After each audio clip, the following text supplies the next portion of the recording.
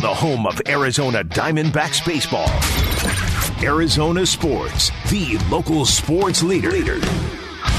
Diamondbacks front office focus with Wolf and Luke. Yeah, opening day not that far away, and there's definitely a buzz around this team this year. Wolf, you and I have talked about it really for a lot of the offseason, waiting for Cactus League play. Joining us on the Arizona Sports Line right now is the general manager of Arizona Diamondbacks, Mike Hazen. Mike, thank you for the time. How are you doing today? Hey, guys. Well, it's raining, so not great, but we'll get through it. I guess let's just kind of start big picture with the spring. Has anything really stood out to you or surprised you through the first couple weeks? That is a boring answer, but not really. We've talked about this. Depending on what you're kind of watching in the early stages, I think it really starts to ramp up from the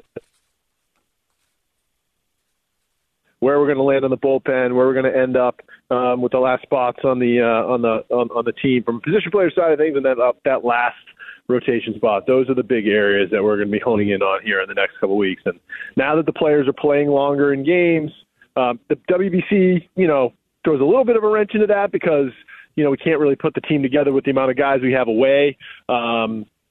But the pitchers are going deeper into games. So, and as we make cuts and we hone down on the guys that are going to be kind of vying for those last spots, I think the next couple of weeks of games will start to get a lot more interesting. So, Mike, I know you're going to hate this question because you've been asked this 100 million times, I'm sure, already. But can you talk to us about Corbin Carroll and the 8-year, $111 million contract that you signed him to, and talk about why you thought it was a good idea to do it now? Yeah, I don't get tired of those questions. I appreciate them. I like talking about Corbin Carroll because he's a really good player and he is a great person.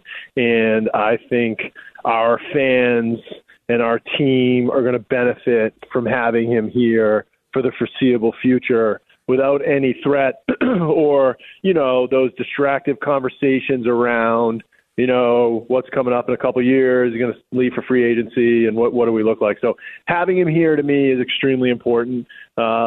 He is going to be one of our best players. I don't know that that's going to happen tomorrow, given he's still young, and there's still going to be a learning process that we go through at the major league level. This is still the hardest level of competition that any player can try to tackle. He's got so many exciting skills. I think fans are going to really enjoy watching him if they haven't already, which I know they probably all have, and gotten a little bit of a taste of it. He's a very dynamic player. And when you get dynamic players with his kind of makeup, with his kind of work ethic and his kind of preparation, you tend to want to make those bets in my line of work. And I think it's an important message for our clubhouse. I think it's an important message for certainly the city and the fans, et cetera. But I think it's an important message for our clubhouse that we're looking to anchor down around this team. We did it last year with Cattell and with Merrill, and we're going to continue to try to do it in the future to try to keep a group of players here for as long as we can, playing together, that grew up together in our system in a lot of ways.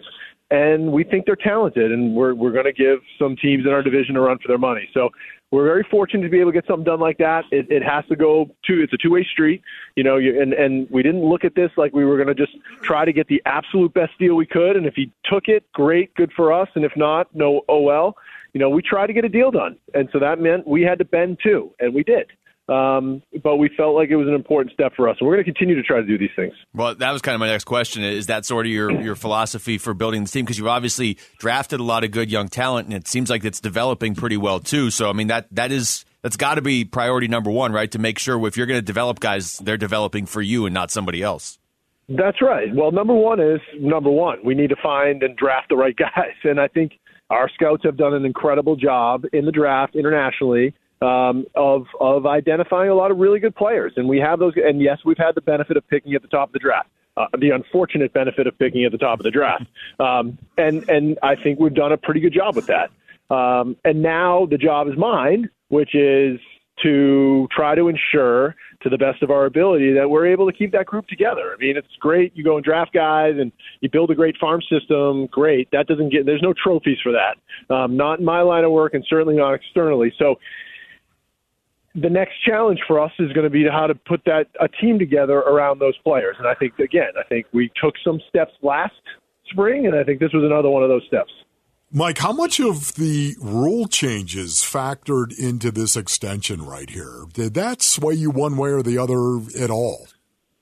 No, I don't think so. I think it was more about – I see why you're asking the question, and yes, I think he should benefit from some of these rule changes, one being a left-handed hitter and two having the speed that he does. But that didn't go into this. I think it was more about the trust in the person that – my unyielding belief that he goes to bed every day, waking up, wanting to be a better player than he was the day before. And I've said this at the press, I think that's an important quality for elite players. I think because it is a characteristic, in my experience, around elite players. Yes, there is talent. There's elite talent at times, but there's also that elite makeup. And that's, to me, what it is.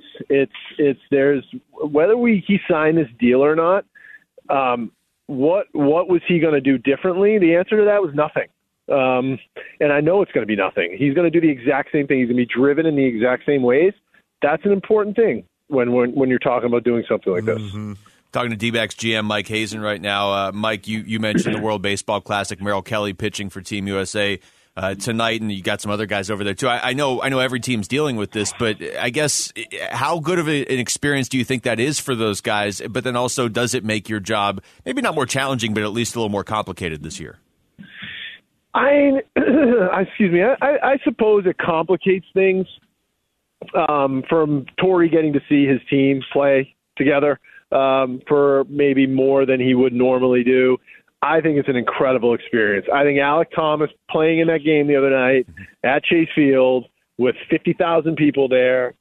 I think Jacob Steinmetz pitching last night against the Dominican Republic, yesterday afternoon against the Dominican Republic. There's so many little things. I think Merrill going out there representing Team USA. There is on a different stage, one that doesn't get created all the time in the National League West or in any major league random, regular season game. Yes, I think it makes a huge difference. It's an experience that it wouldn't get otherwise. I think it's only positive for them to get to see that stuff because the next time you get to see it, you see it in the playoffs. Yeah. And so until you get there and until you experience something like that, I'm sure there's a lot of wondering what would it be like. And the last time we had a game like that was in 2017 in the wild card. And we still talk about that day, how crowded the stands were and what it was like, the atmosphere. We haven't gotten that again because we haven't been good enough to get that again. But when we are, the players get to see it. And I think it's important. I do. Corbin was at that game the other night. Zach Gallen was at that game the other night. Jordan Lawler was at that game the other night. So they get to see it firsthand. Speaking of pitchers, have any young pitchers impressed you this spring? And if so, who? I think that entire group has done a good job. Like I said earlier, I don't know that we're at the stage yet that we're looking to be impressed from a who's going to make the club standpoint. I think the next week or so, these next starts, Tommy threw the ball well yesterday. I know Brandon Pfaadt was scheduled to go tonight. Not exactly sure how that's going to change with the schedule changes with the weather.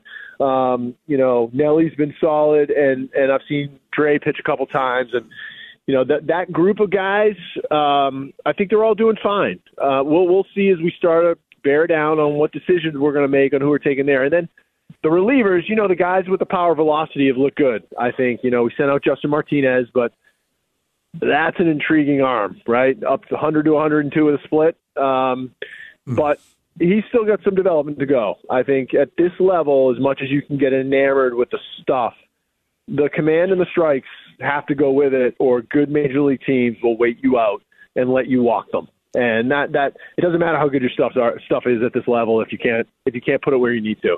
And so that's the next step for him. Oh, we're about 2 weeks away from opening day. Exciting time of year. Mike Hazen, thank you for the time as always, man. Good luck. Thank you, Mike. All right, guys. Talk to you soon.